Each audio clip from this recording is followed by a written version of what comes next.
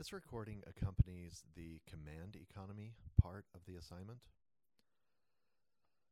It takes place in January 1933. The big whistle on the powerhouse sounded a long, deep, hollow 6 o'clock. All over the scattered city camp of Magnitogorsk, workers rolled out of their beds or bunks and dressed in preparation for their day's work. I climbed out of bed and turned on the light. I could see my breath across the room as I woke my roommate, Kolya. Kolya never heard the whistle. Every morning I had to pound his shoulder for several seconds to arouse him. We pushed our coarse brown army blankets over the beds and dressed as quickly as we could. I had good American long woolen underwear, fortunately. Kolya wore only cotton shorts and a jersey. We both donned army shirts, padded and quilted cotton pants, similar jackets, heavy scarves, and then ragged sheepskin coats. We thrust our feet into good Russian Valinskis, felt boots coming up to the knee. We did not eat anything. We had nothing on hand except tea and a few potatoes, and there was no time to light a fire in our little homemade iron stove. We locked up and set out for the mill. It was 2 miles to the blast furnaces over rough ground. There was no wind, so our noses did not freeze. I was always glad when there was no wind in the morning. It was my first winter in Russia, and I was not used to the cold. In the meantime, the iron stove was nearly red hot, and the men gathered around in an ever-widening circle, smoking and talking. "I don't know what we're going to do with our cow," said a young fellow with a cutting torch stock in the piece of rugged rope that served him as a belt. He rubbed his chin sorrowfully with the back of his rough hand.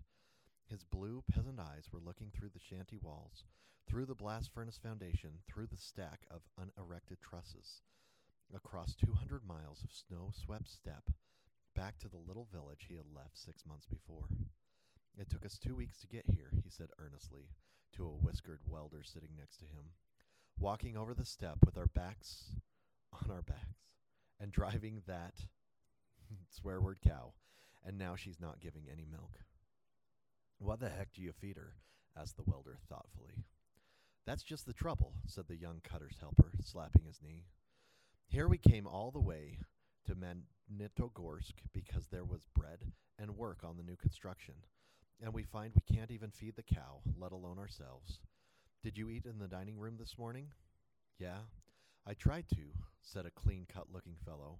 "Only 50 grams of bread and that devilish soup that tastes like it was made of matchsticks."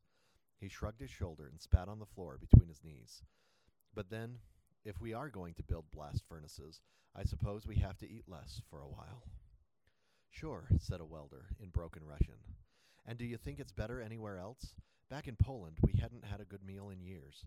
That's why our whole village walked across the Soviet frontier. It's funny, though. We thought there would be more to eat here than there is."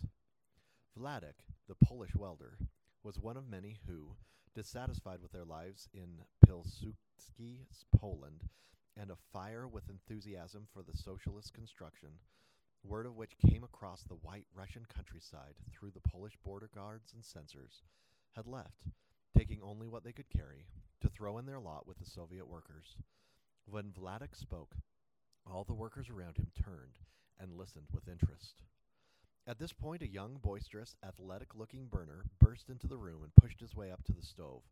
"Boy, is it cold," he said, addressing everybody in the room.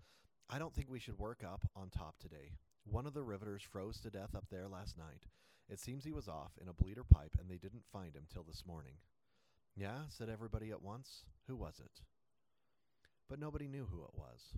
It was just one of the thousands of peasants and young workers who had come to Magnitogorsk for a bread card, or because things were tough in the newly collectivized villages, or fired with enthusiasm for socialist construction.